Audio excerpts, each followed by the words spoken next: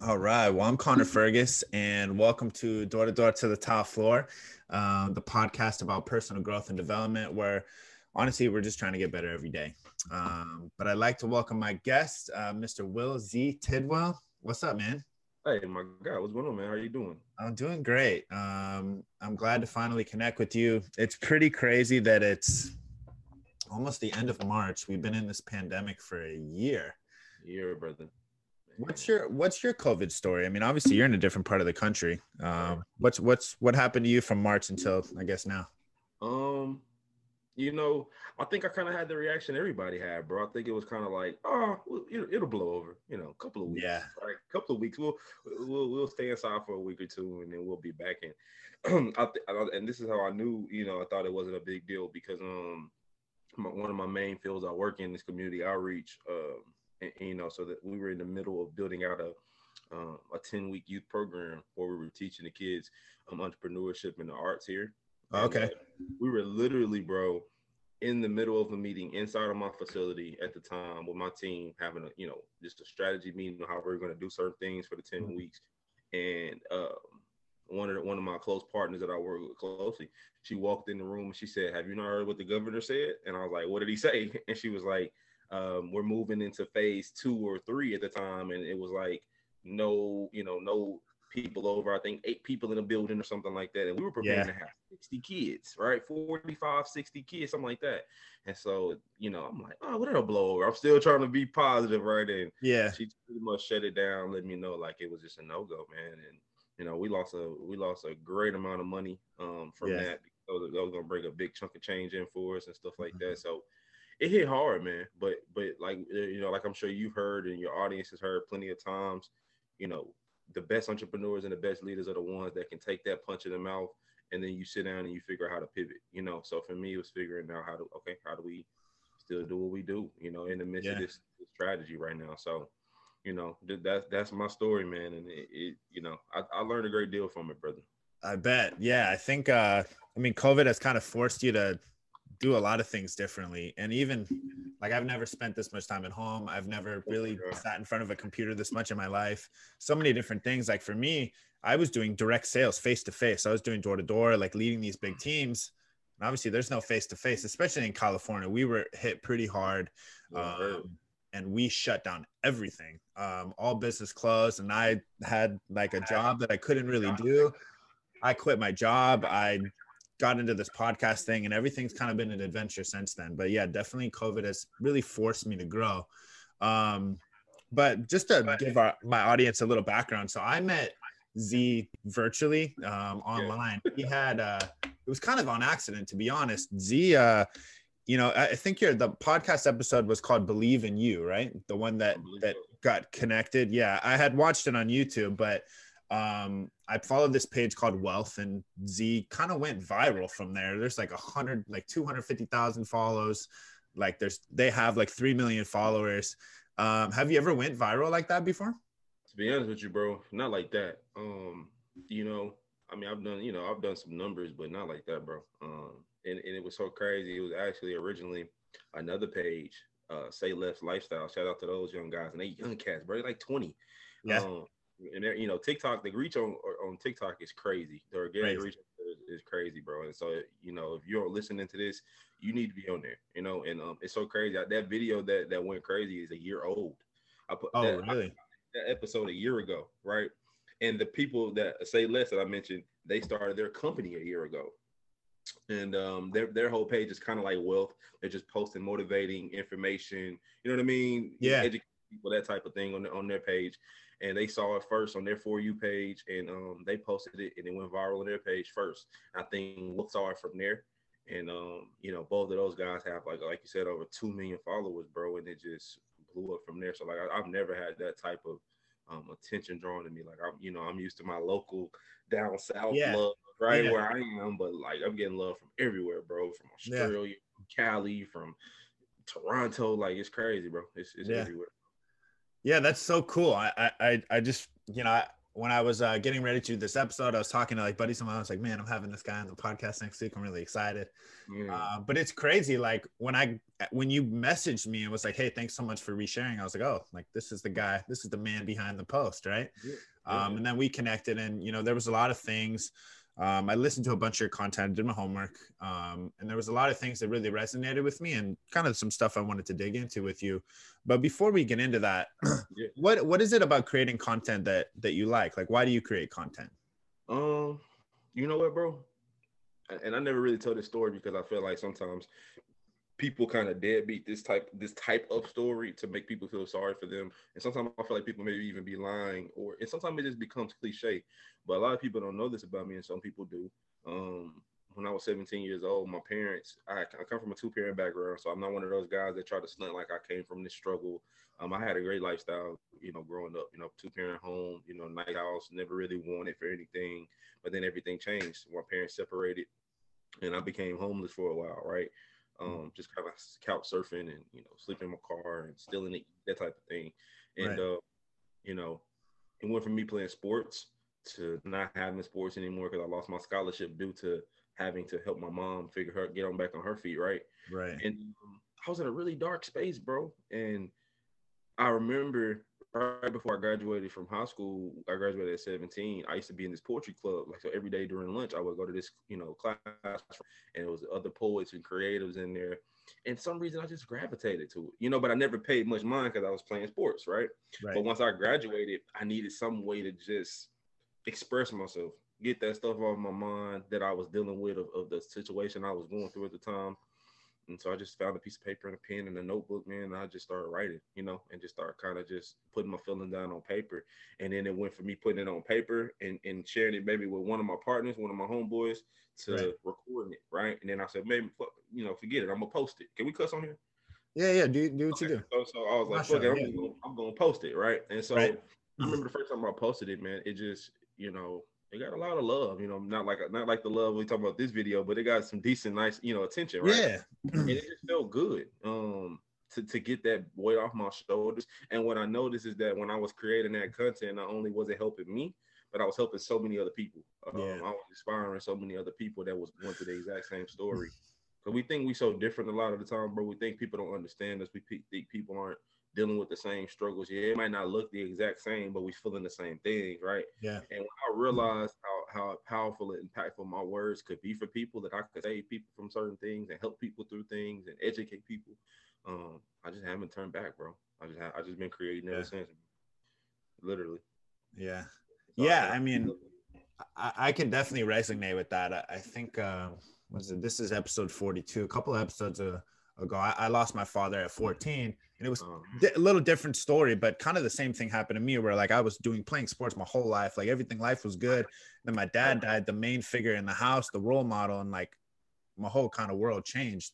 And a lot of people go through those things, and it's been 14 years for me, but I got on an episode and I talked about it, and I had never had so many people reach out to me and say, man, like, I'm so thankful that you posted that, because not many people are really that vulnerable to put themselves out there and just really speak the truth.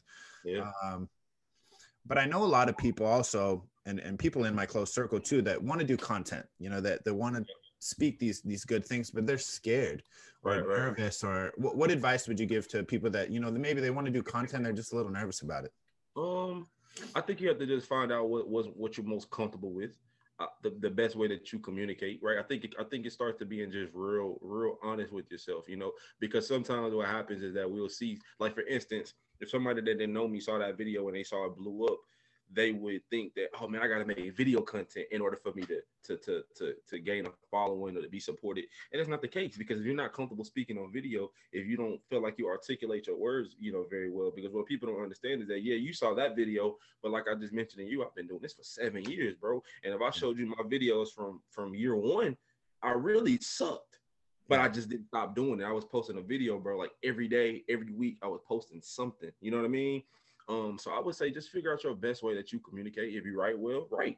If you are comfortable behind the scenes doing a podcast and you don't want to do the visual to it, just do that and put the audio out. Right. with a dope picture behind it, right?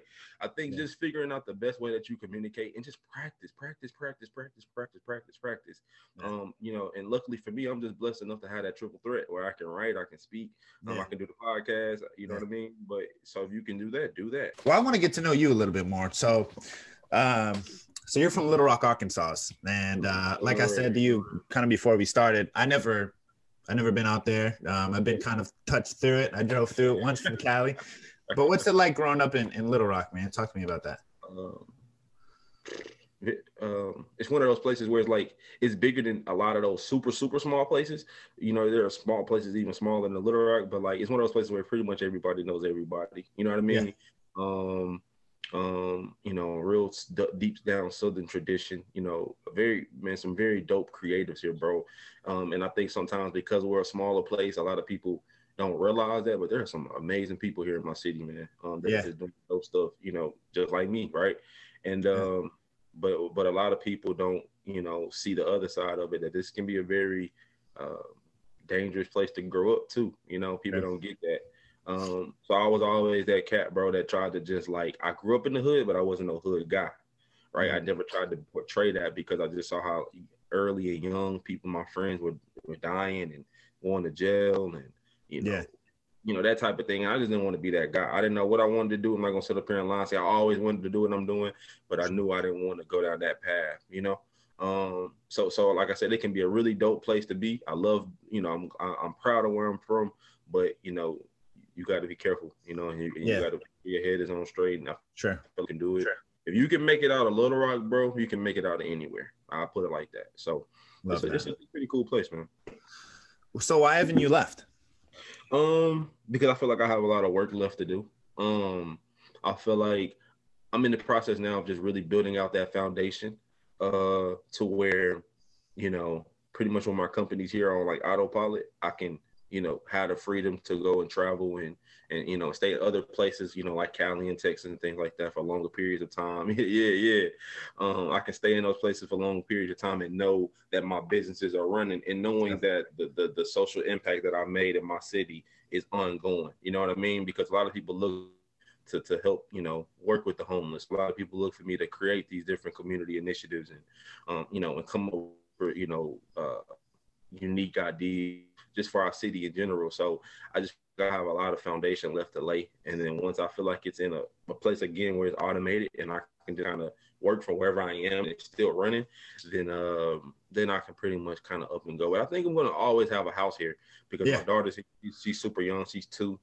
Just turned 2 yesterday. So happy birthday. Hey, happy birthday. Yeah. She just turned 2 yesterday. So she's super young still. So she's a big reason for me staying. And my mom, she's getting older. So I'm having to stay with her and help her a lot.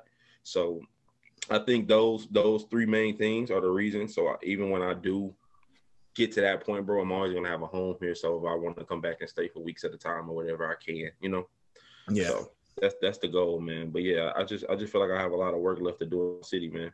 Yeah, I can resonate with that. I definitely could never see myself leaving my hometown full time, because I've been in the military and then I came back. I went to Hawaii and went to high school and then I came back. It's like home is always home and it'll never change. Yeah, absolutely, man. Because I mean, like you said, it's just beside those couple of rough, bumps in the road, I'm sure like every city has. I love it, bro. And I feel like it has a lot of potential. I feel like I can be one of those, pioneers that can really bring some cool things to our city, to where hopefully eventually Little Rock can become an attraction. Like in Austin, Texas, like a Frisco, Texas, that type of thing. I feel like we can have that potential to reach that. And then we have a first Black mayor right now, which is a cool friend of mine. So I feel like those type of connections and friendships and things like that, putting our heads together, we can make this a place where it's like Little Rock versus, man, I'm going to Little Rock for the weekend. Yeah. I want to be one of those guys that make it that attraction. Yeah. That's beautiful, man. That's beautiful. Yeah. Always trying to give back and grow your city, right? That's what made you. Absolutely, brother. I love that. And so I heard an interview a couple of weeks ago of you. I can't remember the podcast. I have it written down later on. But you were talking about kind of the story that you told earlier where at 16, 17, you kind of went through that struggle and you're really going through it. You did your homework, bro. I did my homework, man. I didn't come here to mess around with you. I respect that, brother. I respect that. Yeah. But you, you stumbled across this purpose, and what you're saying is this kind of public speaking, and this sharing your story, and kind of, you know, that whole concept. Can you talk to me a little bit about, you know, the discovery process of you being like, okay, this is what I was meant to do? Tell me about that. You know, it's funny, bro, and not to get religious or anything, but it's like, I'm big on faith.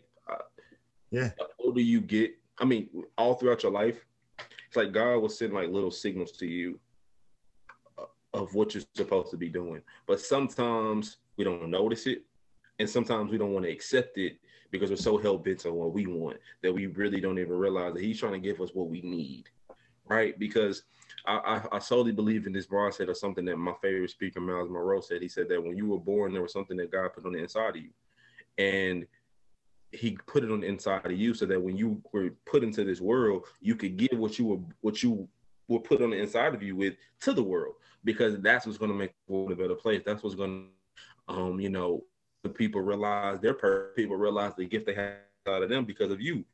And since I was young, bro, I've always been in front of the spotlight speaking. I was the MC in my plays as a kid. I was the one doing public speaking, you know, I grew up actually at the Jehovah's Witness with my mother. I no longer practice that religion now. Okay.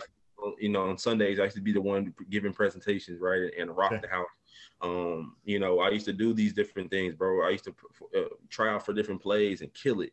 And, you know, but I was like, that's normal. That's nothing, right? Because I was so hell-bent on being in that space. Right. But, you know, I went through that storm, and I went through that tragedy. And when we go through those times, bro, we don't understand why in the hell we had to go through it. We don't get why would God make me feel that? Why would He make me go through this? Like, why would He even want to put me through that? And I've been doing right? We wanted those type of things.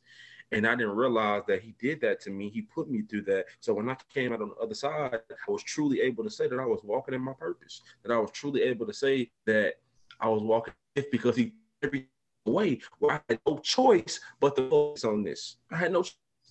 He put my back to the wall so deep to where it's like, all right, no basketball for you, no sports for you, no girls for you, no extracurriculars for you, none of that. Focus on this. Get into your writing, get into your gift, get into telling this story.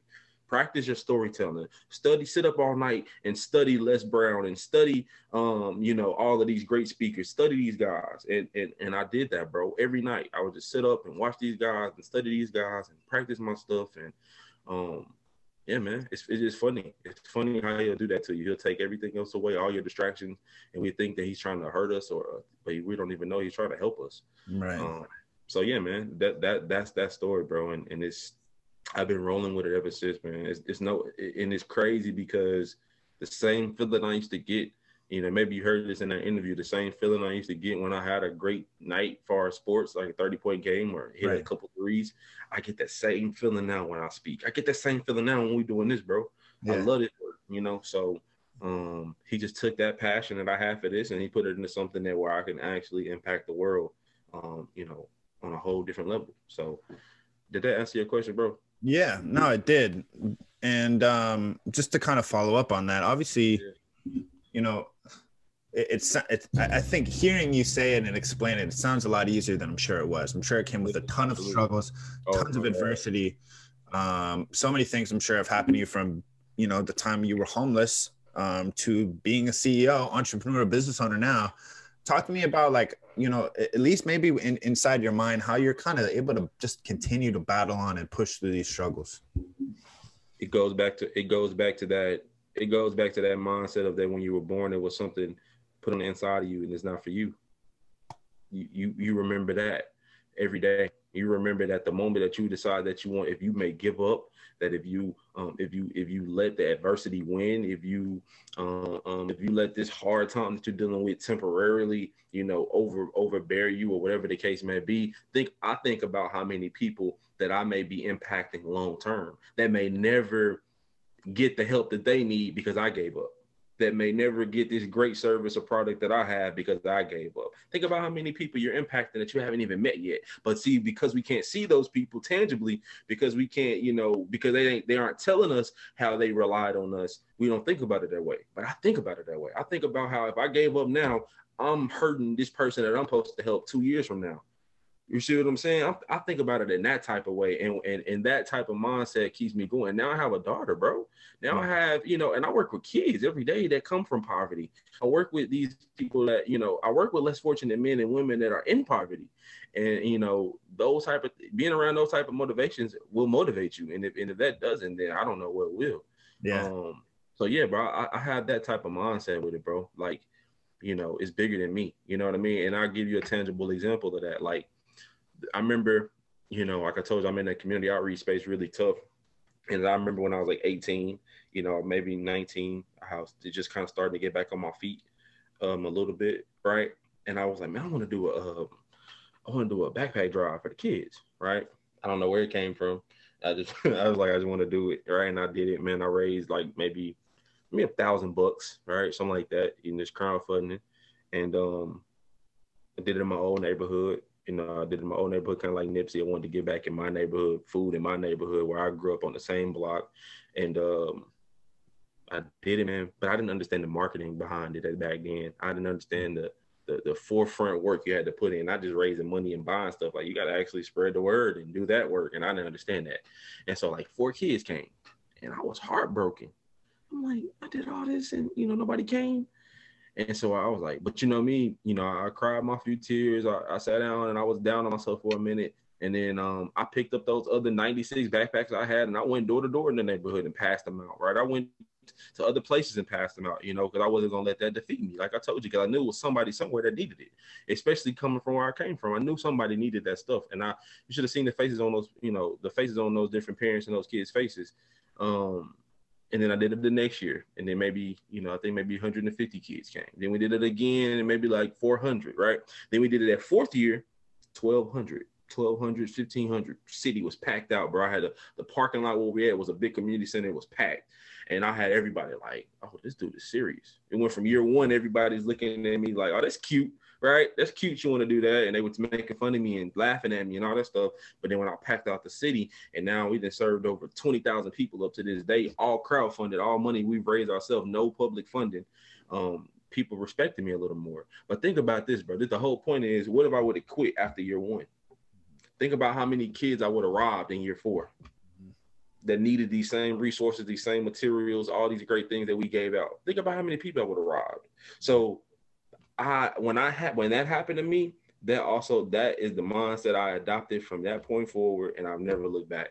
And so I think if more people looked at things that way, that is bigger than you, is deeper than you, that your gift is not for you, then maybe they wouldn't be so quick to give up on themselves. Yeah. So I love that. I'm gonna have to re-listen to this and kind of register that. But man, that's a really mouthful, man. No, that's a really cool story. And it's funny, yeah. It's like, yeah, if you were to look back and you know, not make a different choice, everything could be different for you now. Everything could be so different, bro. I don't think I would be where I am today. Yeah. Because that's how I built a platform for myself, is through my community outreach, you know, which led to me being able to have a platform to go speak, because I built a resume around, because you, obviously, as you know, as a speaker, people want to know, what have you done? Right. What have you done to gain enough credibility to come speak to my children, to come speak to this crowd, right? What have you done? Because a lot of people want to be a speaker, but they've never built anything. They've never done anything, you know, and I was doing other things too. I was still writing and owned that company too, but like, you know, that was really what kind of put me on a pedestal. It was like, I actually know how to build something on a bigger scale. Cause I think we raised like, you know, 10, 12,000 bucks. And, you know, I structured it really well. So it was like, oh, he, you know, for to be so young, to be 20, he did pretty good. Right. So yeah, I don't think I would be where I am today without that, bro. I love that. Well, kind of a similar question, a little bit different. This is more just for me, and I'm sure there's other people like me that have the same question. So obviously you fell into this purpose and you've been running with it ever since. Right. I guess something I've been struggling with, and maybe some of my listeners have as well, is, right, you know, I really want that too. And I don't know what it is for me. And I don't know really what necessarily my purpose is. And I have some ideas and stuff like that, but I don't know for sure. How do you kind of find that, or how do you discover that? Like, what was some advice you would have for me to try to figure out what my true purpose is, or what my quote unquote my why is? I love giving an example, because I think it makes it real. I think like analogy makes it really relevant, right? I know you're in Cali, so you guys might not have this, but do you have like a Sam's Club out I know there? exactly what it is. Yeah, Sam's Club. Right, right. So like you ever remember, and I don't know if they still do this or not, probably not with COVID, but like before COVID, you remember on Sundays, bro, when you used to go in there, because my dad owns a barbershop. Okay. So every Sunday I used to go with him in there and he would shop for his shop to get snacks and toiletry stuff like that for the shop. Right. So every Sunday I would go and I loved it because they used to have all the free samples that they passed out, right? Like Costco is over here. Costco, exactly, where they used to have whatever they were selling in the freezer, you could get a sample of it, which would lead you to go get the big bag of it in the freezer, right? Exactly. So like as a kid, I used to first think, well, I don't like that. I don't like that. That don't look good, right? I don't want that. But I've never even had it.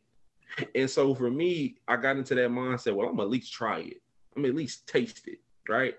And I started discovering, even though I never had it before, it may have looked disgusting. I heard it was disgusting, but when I tried it, I loved it.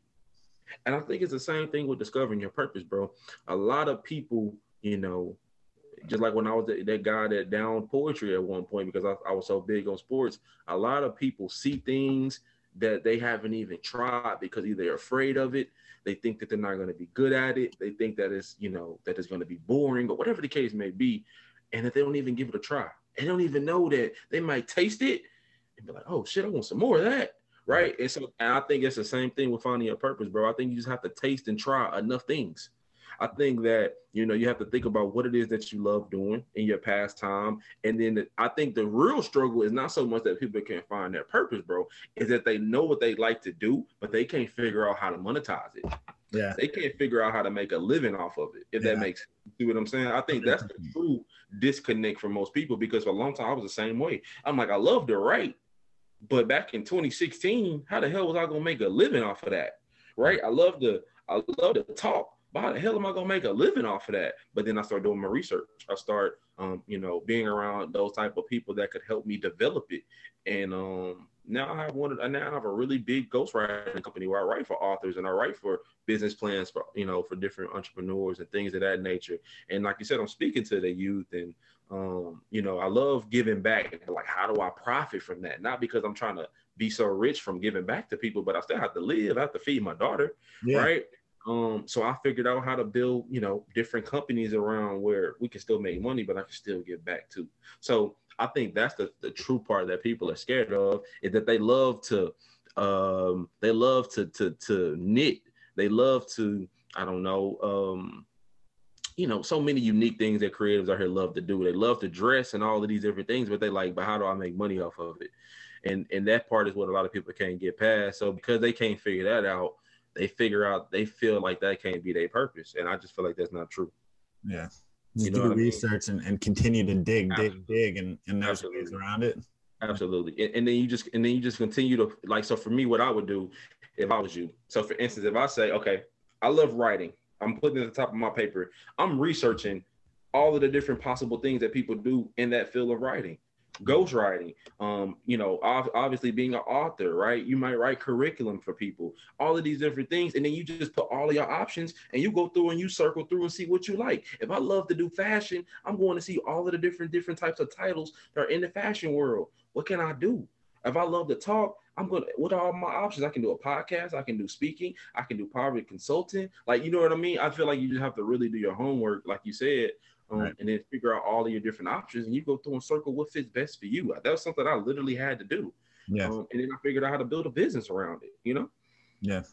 Yeah. So I absolutely, you know what I mean? I think that's the real disconnect. So, I hope that helps, everybody else too.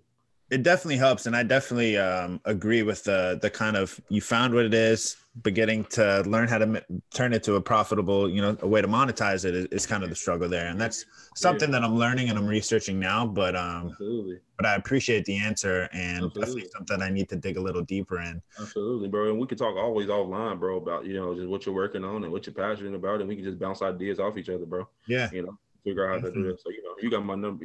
I'll make sure you have my number. Both my numbers after this, and we can always, chop it up on FaceTime or something. Yeah. So, yeah. I would love it. Well, absolutely. So how long has Speak Up Z been in business? Speak Up Z started in this 2021. I booked it. I officially put it on in a LL. I officially filed for my LLC in 2016. Okay. So like So 5 years. that was that period right when I was getting back on my feet. I graduated high school in 2014. Okay. And then that's when that big, that situation happened. And it took me about a year and some change to get back on my feet. And then that whole time I was writing and speaking and, just doing videos and stuff like that. And I was in that process, like you said, of just figuring out how, okay, I like this, but I really wasn't giving it much time because I'm like, I don't know how I'm gonna make money from it. So I was just working at Walmart.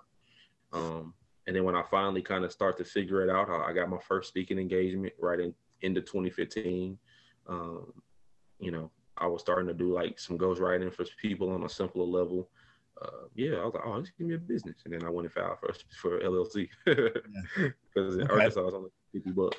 So 2014 to now, so that's what, like 7 years? 7 years, yep. Right. So that's how long you've been on this kind of entrepreneur route. What's the hardest part of being an entrepreneur? It's a hard question, big question, but big question. Because it's a lot of shit that's hard. Or some of the hardest things, we'll say. Okay. I think one of the hardest things is, especially starting out, is believing. It's kind of like the video that we talked about in the video that that connected us, is believing in yourself when nobody else does. It sounds so cliche. It sounds like it's so simple, like, yeah, that's true. But think about that, bro. Think about, especially if you're surrounded by negative people, family.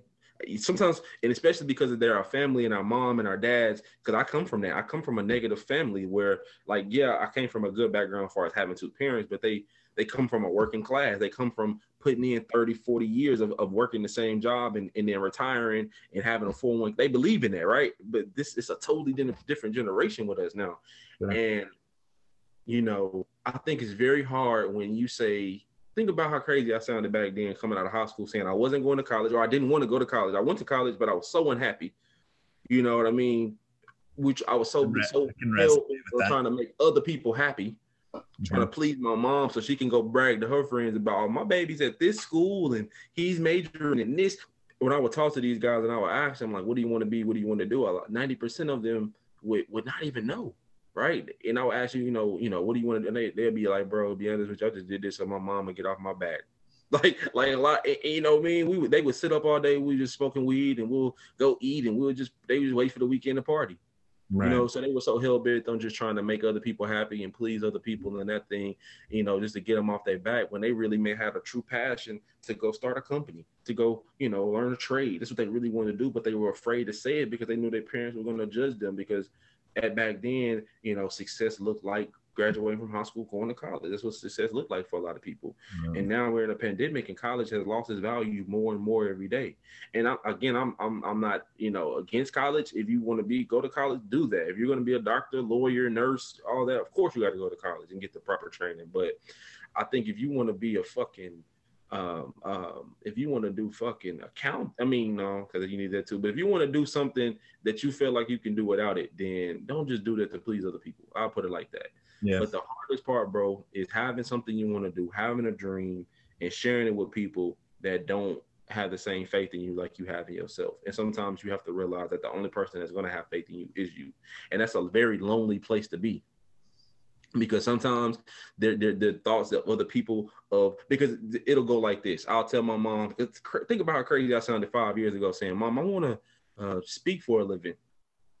I love giving back to the homeless. She's like, boy, you gonna be homeless, right? Like you're gonna be back in that situation again. How you gonna make money from that? How are you gonna make enough money to do that and live for yourself, right? So imagine how crazy I sound. So you need to go to college. You sure you don't want to go back to school? Like that type of question she used to ask me. And then I used to sit there and be like, shit, do I? I'm like, nah, I don't. Because when I was there, I was miserable. Right. So it's like you have those conversations with yourself and then you leave our house and you drive in and you like, man, what the fuck am I going to do? Is this going to work? How am I going to make money? I don't know. But I know I don't want to work for nobody else for the rest of my life. I knew that, bro, but I just didn't know how to do it. So it's like you got to have a vision to see it even when it's not there yet. That's a very difficult thing to do. Yeah. But I feel like if you can just have that confidence enough to believe in yourself, and when you can find just one person that has that same confidence in you, I think you can win. But I'll just stick with that one thing and say that's the hardest thing because that's the hump that a lot of people can't get over. Yeah. That's the biggest barrier that I think a lot of people face. And then the other thing is getting out of that mindset of having the perfect place to start instead of just starting. Yeah. Just start, bro. Because if you just start and you just put stuff out there, even if it don't look good, like I said, if I showed you my marketing and my stuff from 6 years ago, that shit was trash. But it's like I started. Right. I started and I built the platform, and I went, and every year, every week, every month, I went back and I looked and said, okay, let's do this. This is terrible. Let's take this out and do it better. And I just learned as I went.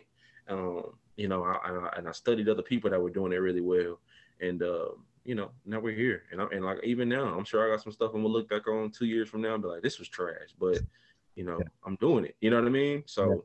I think I will leave with those two things, bro. Is you having faith in yourself when nobody else does, which is a very difficult thing to do because you start questioning yourself, and stop making the excuse that you have to have it all figured out in order to start, and just start. I think those are the two most difficult things for most people, and that's what keeps them from their dreams and their goals. Yeah. You talked a lot about, you know, other, like kind of the negativity coming from others, haters, doubters. How do you deal with that specifically? To be honest with you, bro, and this internet can be a very wicked place, if you allow it to be, you know. So first of all, I try to limit as much negativity that I put in my life and on my feed as possible. So I started to notice who I was following.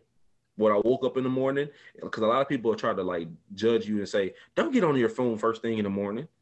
And I'm like, well, I would agree with that if all I follow was negative people and all I follow was, you know, a bunch of women just have clothes. I'm not against that, right? Yeah. But I get what you're saying.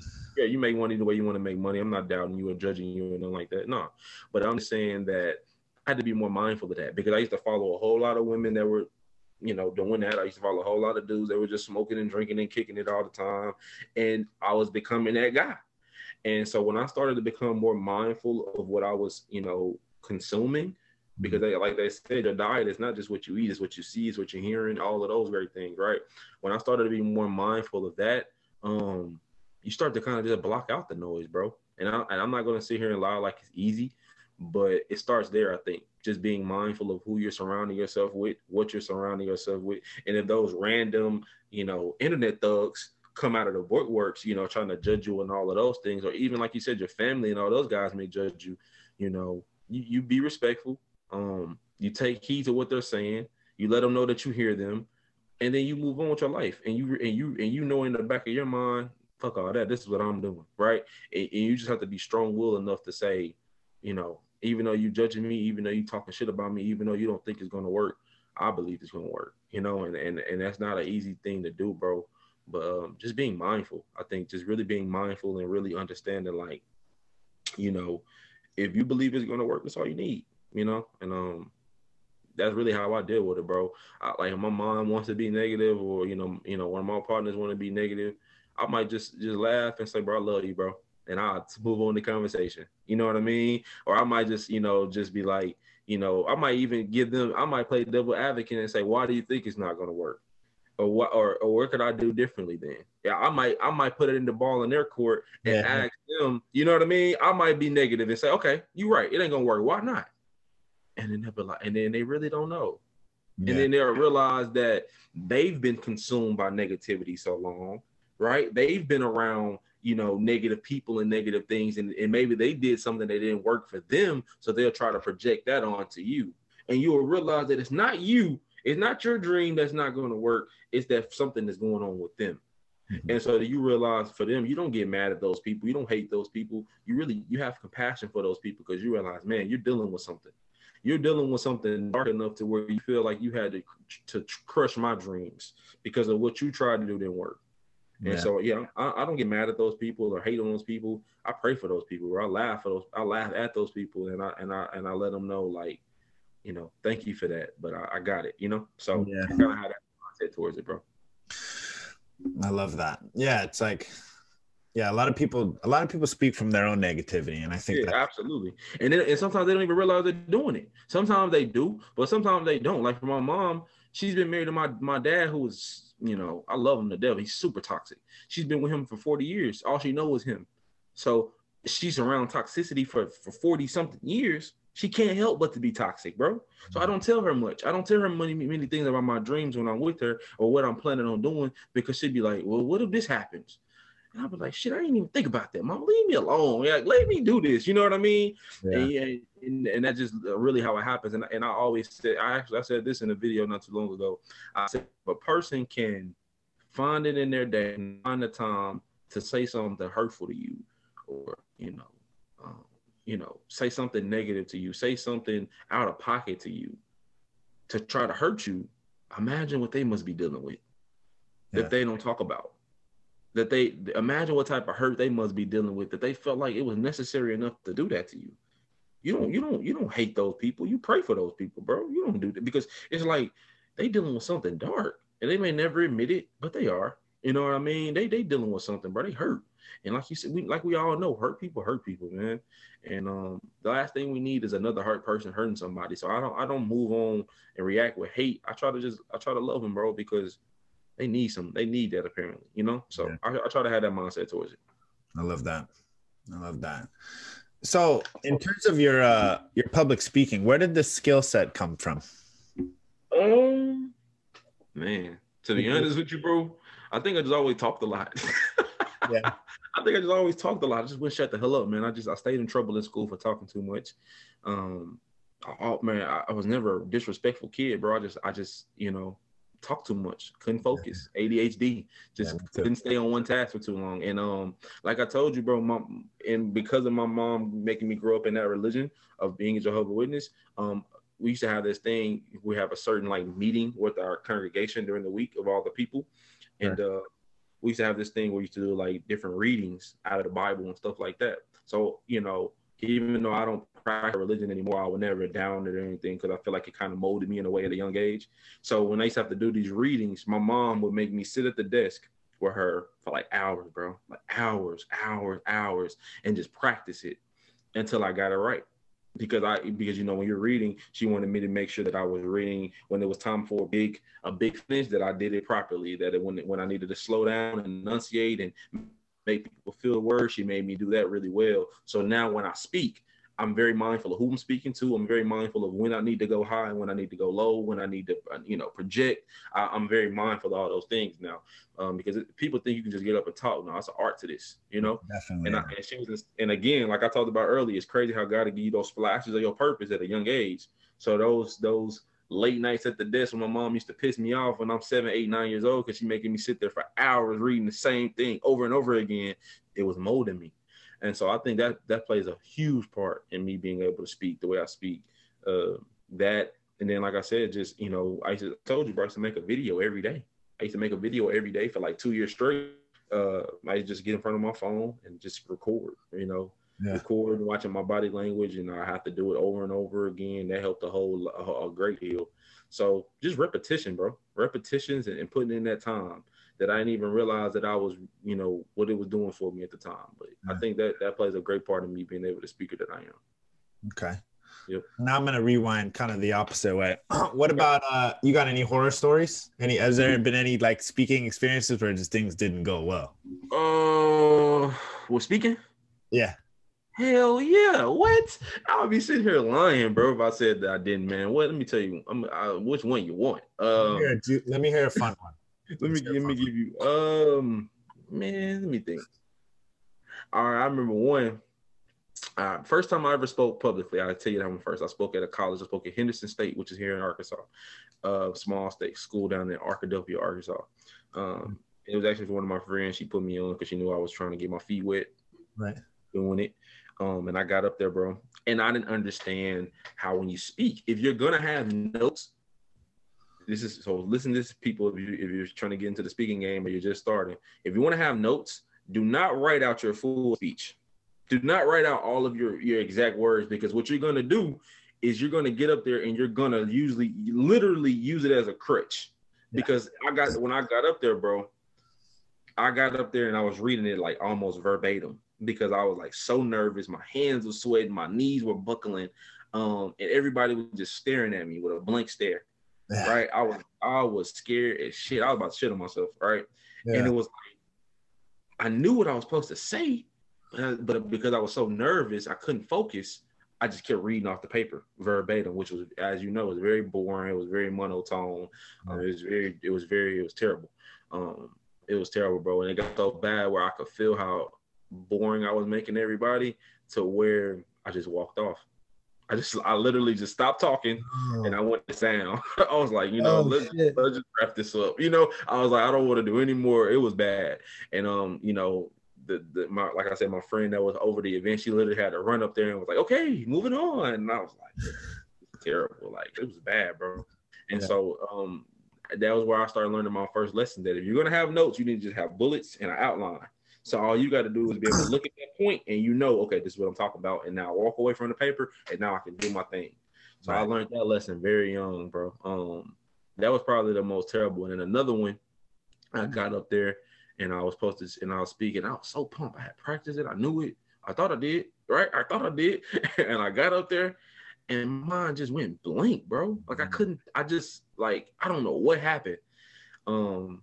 And the same thing. I don't know why I got a bad habit of this. I just go sit down. I just got down. I just went and sat down. I didn't say anything, and people were looking like, okay, like, is he all right? Like, did he, like, what happened? And I said, y'all know what? Y'all can keep the check. I don't even want the money because I know I didn't do this well. Right. I didn't even say anything, and I just went home, man. And I beat myself up for a long time, bro. And then times like that, bro, is when those thoughts of what other people said that didn't believe in you creeps into your mind. You can't do it. You ain't gonna make it. Yeah. Mm-hmm. Right. You sure you don't want to go back to college? Yeah. You sure you don't want to go get a job? Mm-hmm. You sure? Like, those times when you fuck up like that so terribly is when that type of stuff start to creep in. Yeah. And then so what I did is that's when I really locked in after that second time, because that started pissing me off. Like, I know I'm better than this, right? So I started really locking in, studying the greats. Like, I used to study Les Brown for like a year straight, bro. It got to the point where I would mute the video and just watch his hand movements, just watch his demeanor. I used to watch how he'll open it up with a super grabbing, because Les Brown would say something super, something that would just grab your attention, and then he'll go with the story. Then I would watch how he transitioned from this point to the next point. I watched all of that, bro. I used to study that crap. And when I started really breaking it down like that and taking notes on it and watching it over and over again, I went and did one for a church one time, and I murdered it, bro. And I never looked back. Man. I love that. Yeah. The good and the bad, right? Absolutely, brother. And you just, again, that I think that point you asked me earlier about what's so hard about entrepreneurship, that's why I said having faith in you when nobody else does, because you got to be able to do that with the good and the bad. Right. Yeah, that's when it's hard to do. And when you fuck up and you fail, or you a customer bails on you, or a customer talks bad about you, and all of those things. When those type of things start happening, you got to still believe in it, bro, if you truly want it. So I think that's where that type of stuff comes into handy. You know what I mean? Yeah. And hearing you speak, you have a lot of I can definitely tell you're extremely driven. You're very purposeful behind what you do. You're really self-confident. Like, where does that confidence and this belief in yourself come from? Is that something you've always had? Have you always kind of been pretty confident, or is this something that you built over time? I was a real chubby kid, bro. I was a chubby kid, bro. So like, I always had to be. I always had to stand up for myself. Yeah, I always had to stand up for myself. And then once people saw how cool I was, like, they fuck with me. And then they knew that I grew up in that part of town, right there in the hood. Like, I wasn't a hood guy, like I said, but I grew up right there. So a lot of them knew me from there too. So it was like, oh, he cool, right? And they just knew they weren't finna fuck with me and just bully me and nothing like that. So I always had to have that confidence, because I had to keep people off my back. You had to be able to Joan. You had to be able to Joan and Rose back, right? Yeah. So I think a lot of that confidence and that energy transcended from that into this. You know what I'm saying? Yeah, absolutely, bro. Because I was a chubby kid, bro, and I wasn't going. Like, you weren't finna sit up and just talk about me and push on me every day. That's right. You know what I mean? And have me and going on me in front of everybody. No, hell no. So I was always on my toes, and that energy just kind of, I think, transcended into what I'm doing now, bro. I love that. Now, something I'm really big on, and maybe it's just because I'm a military guy and like the athlete, and it just all blends together. But I'm Right, right. huge into habits and routines. Like I'm constantly assessing my routine and like reevaluating it. And I'm a little hard on myself about it, but I think all successful people are trying to push themselves. Absolutely. Give me a little glimpse of your morning routine. I mean, it's the morning now, at least for me. Right. Yeah. It's 11th. Yeah. It's damn near noon here, but yeah, still technically. Yeah. So, what's your Uh, morning routine look like? it really depends, bro. I'm I'm I I'll say this for the people listening to. Don't get so hell bent on other people's successful routine that you are afraid to make your own. Again, I think it goes back to self awareness. So for me, if I have a whole lot of work to do, right, that really keeps me up late at night, I might stay up to work, all throughout the night up until 4 or 5 in the morning, and then I might go sleep and wake up at 10 a.m., 11 a.m., and then go back and start my day and shower and work again.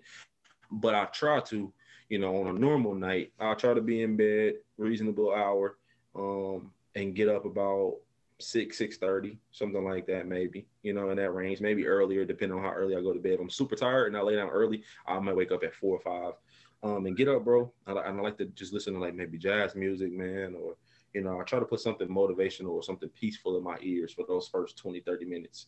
Okay. It might be less it might be Miles Monroe, might be, whatever I want to put on. Sure. And once I kind of get that set in the mood, I'll start just kind of looking at what I need to do for the day as far as my tasks go. I don't do any work until about 10 a.m. I don't do any work on a normal day till about 10 a.m. because my mind got to wake up and I got to get my mind right and all that type of stuff. And then typically I just kind of, like I said, that peaceful part, I check my email type of thing. I reply to all my DMs. Like that's how I end up replying to you. I try to reply to everybody. I try to reply to every comment for the first couple hours of the day. And then I go right in, checking in with my team, making sure they're doing what they're supposed to as far as tasks and stuff goes, and make sure they're good. And then I jump into my work day, bro. And I'll work from about 10 till about at least 10 about 8, right? As far as like just out moving, working, right? Unless it's like one of them days I'm at home on the computer.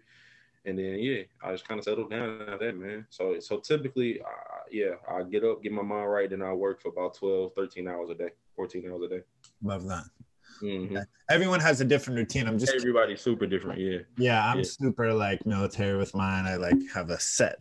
It's strict every day, right? Yeah. I have a short attention span, so I would get bored doing that every day. Yeah. You see what I'm saying?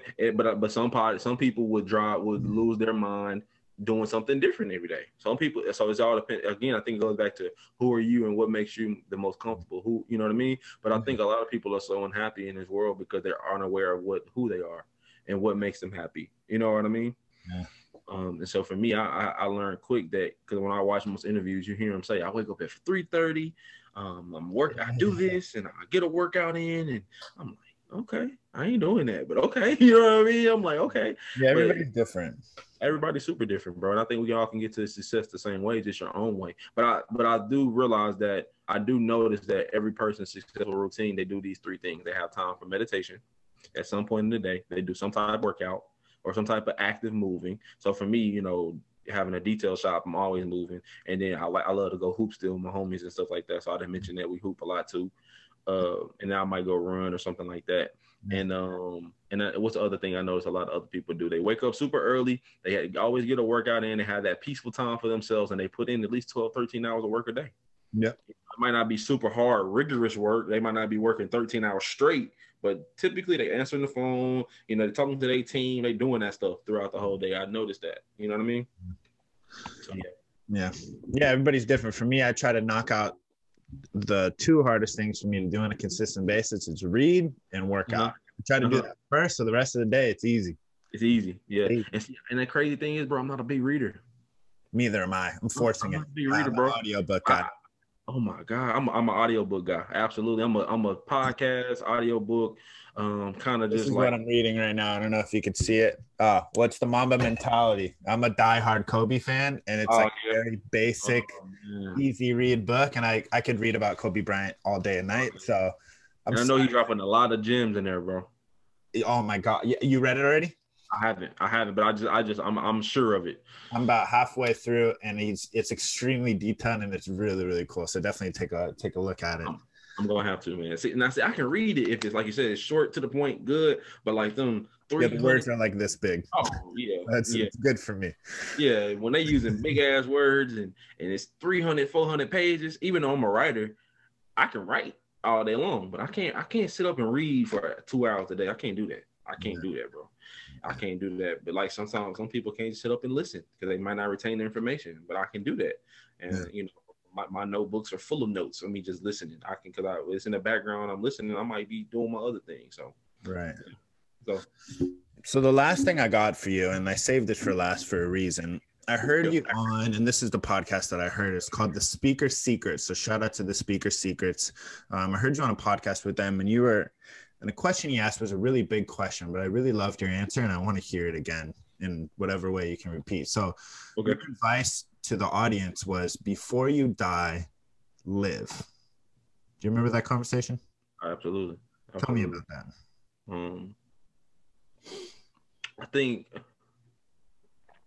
I think a lot of times, bro, most people are afraid to die, not because of death itself, but because they feel like they haven't done enough to be remembered by. Because like I said, I keep going back to Miles Monroe because he's my favorite speaker besides Les Brown. He talks about how when you're on your deathbed, and even Les Brown talked about this in his own way, when you're on your deathbed, all of those things that you never did, that I should have did, that I could have did, that I would have did, they come back to haunt you. And it's almost like they come back in the form of monsters while you're laying on there getting ready to transition over. And that is what scares a lot of people. Man, I wish I would have did this. Dang, I wish I would have said this. Dang, I wish I would have let this grudge go. Dang, I wish I would have went here like I said I was going to do for 20 years. Right? We all of these things start to consume our mind. And we realize it's sad that when we get there, that's when we realize that all we kind of did was exist. We never gave our gift to the world. We never gave that thing that God put on the inside of us to the people that were supposed to have it. Because the true thing I feel like of a legacy is that even when you're gone, even when you leave, you left something that people can remember you by forever. Mm-hmm. That's the definition of legacy to me. Think about it. Kobe's gone. It was tragic. But I guarantee you from Arkansas to fucking Czechoslovakia, we know who Kobe Bryant is. Better believe it. You see what I'm saying? Yeah. That to me is legacy. That to me is that even though I feel like Kobe died a tragic death, he had so much more he was going to give to the world. I'm not saying he was supposed to die or no crazy shit like that. I hate when people say dumb shit like that. It was meant to happen. I hate that dumb shit. But like, I honestly believe, bro, he did what he was supposed to be doing. His whole life he lived from day one, right? And so, yeah, before you leave this earth, man, do what's on your heart to do. If you got this dream it, do it. If you say you want to go to this place, figure out how you're gonna get there. You got this new idea you're working on, figure that shit out. Because I think sometimes we feel like we have all this time in the world, and not to rush anybody, because a lot of us, like me, you 28, I'm 24, we got time, we young, but we don't got fucking forever. Yeah. We don't got forever. Life can be gone like this. And so I try to live in that mindset that it can be gone like this, so I need to be living like this. You see what I'm saying? Mm-hmm. Which is why I don't believe in let me have it all together before I start. Fuck that, I'm starting because I could be gone tomorrow. Fuck that, I'm starting today. And so I think if more people adopted that mindset, we would die, at old age, a lot happier, because we'll be a lot more pleased knowing I've done all I was supposed to do. Now I can rest. Now is my time to transition over because I've done what I was called to do. I've given my gift to the world, right? And a lot of people die with so much left in them, and then it takes for them to be there to realize, damn, I never did it. I let a lot of people down, that type of thing. So that's where that analogy came from. Yeah, I love that. Well, where can we connect with you, man? Thanks so much for being on with me. Where can we connect with you? And you can connect with me on any social media platform, bro. Instagram is Will Z Titwell, Will Z-E-E, Titwell, Tidwell. TikTok is Neighborhood Hero 96. Twitter is Speak Up Z, Speak Up Z-E-E. What else, bro? Facebook, Will Z Titwell, same as my Instagram. What other platforms? There's so many of these motherfuckers. And I think that's it, man. And you can always text me directly. I got a text-free number. It's 501-348-5550. So yeah, man. Any of those social media platforms, DM me, ask your questions, connect, anything, collaborate, all of those great things, man. I'm an open book. I don't, I feel like even when I get to that certain level, which I feel like I will be at some point, I'm never going to be that guy that doesn't DM people back or doesn't talk to people. As long as I don't know weird shit. But I love to connect, man. I love to collaborate. I feel like that's what life is meant to be. So, yeah. I appreciate it. Well, thank you so much for getting on with me. I'm sure our listeners really appreciated it. And next time, man.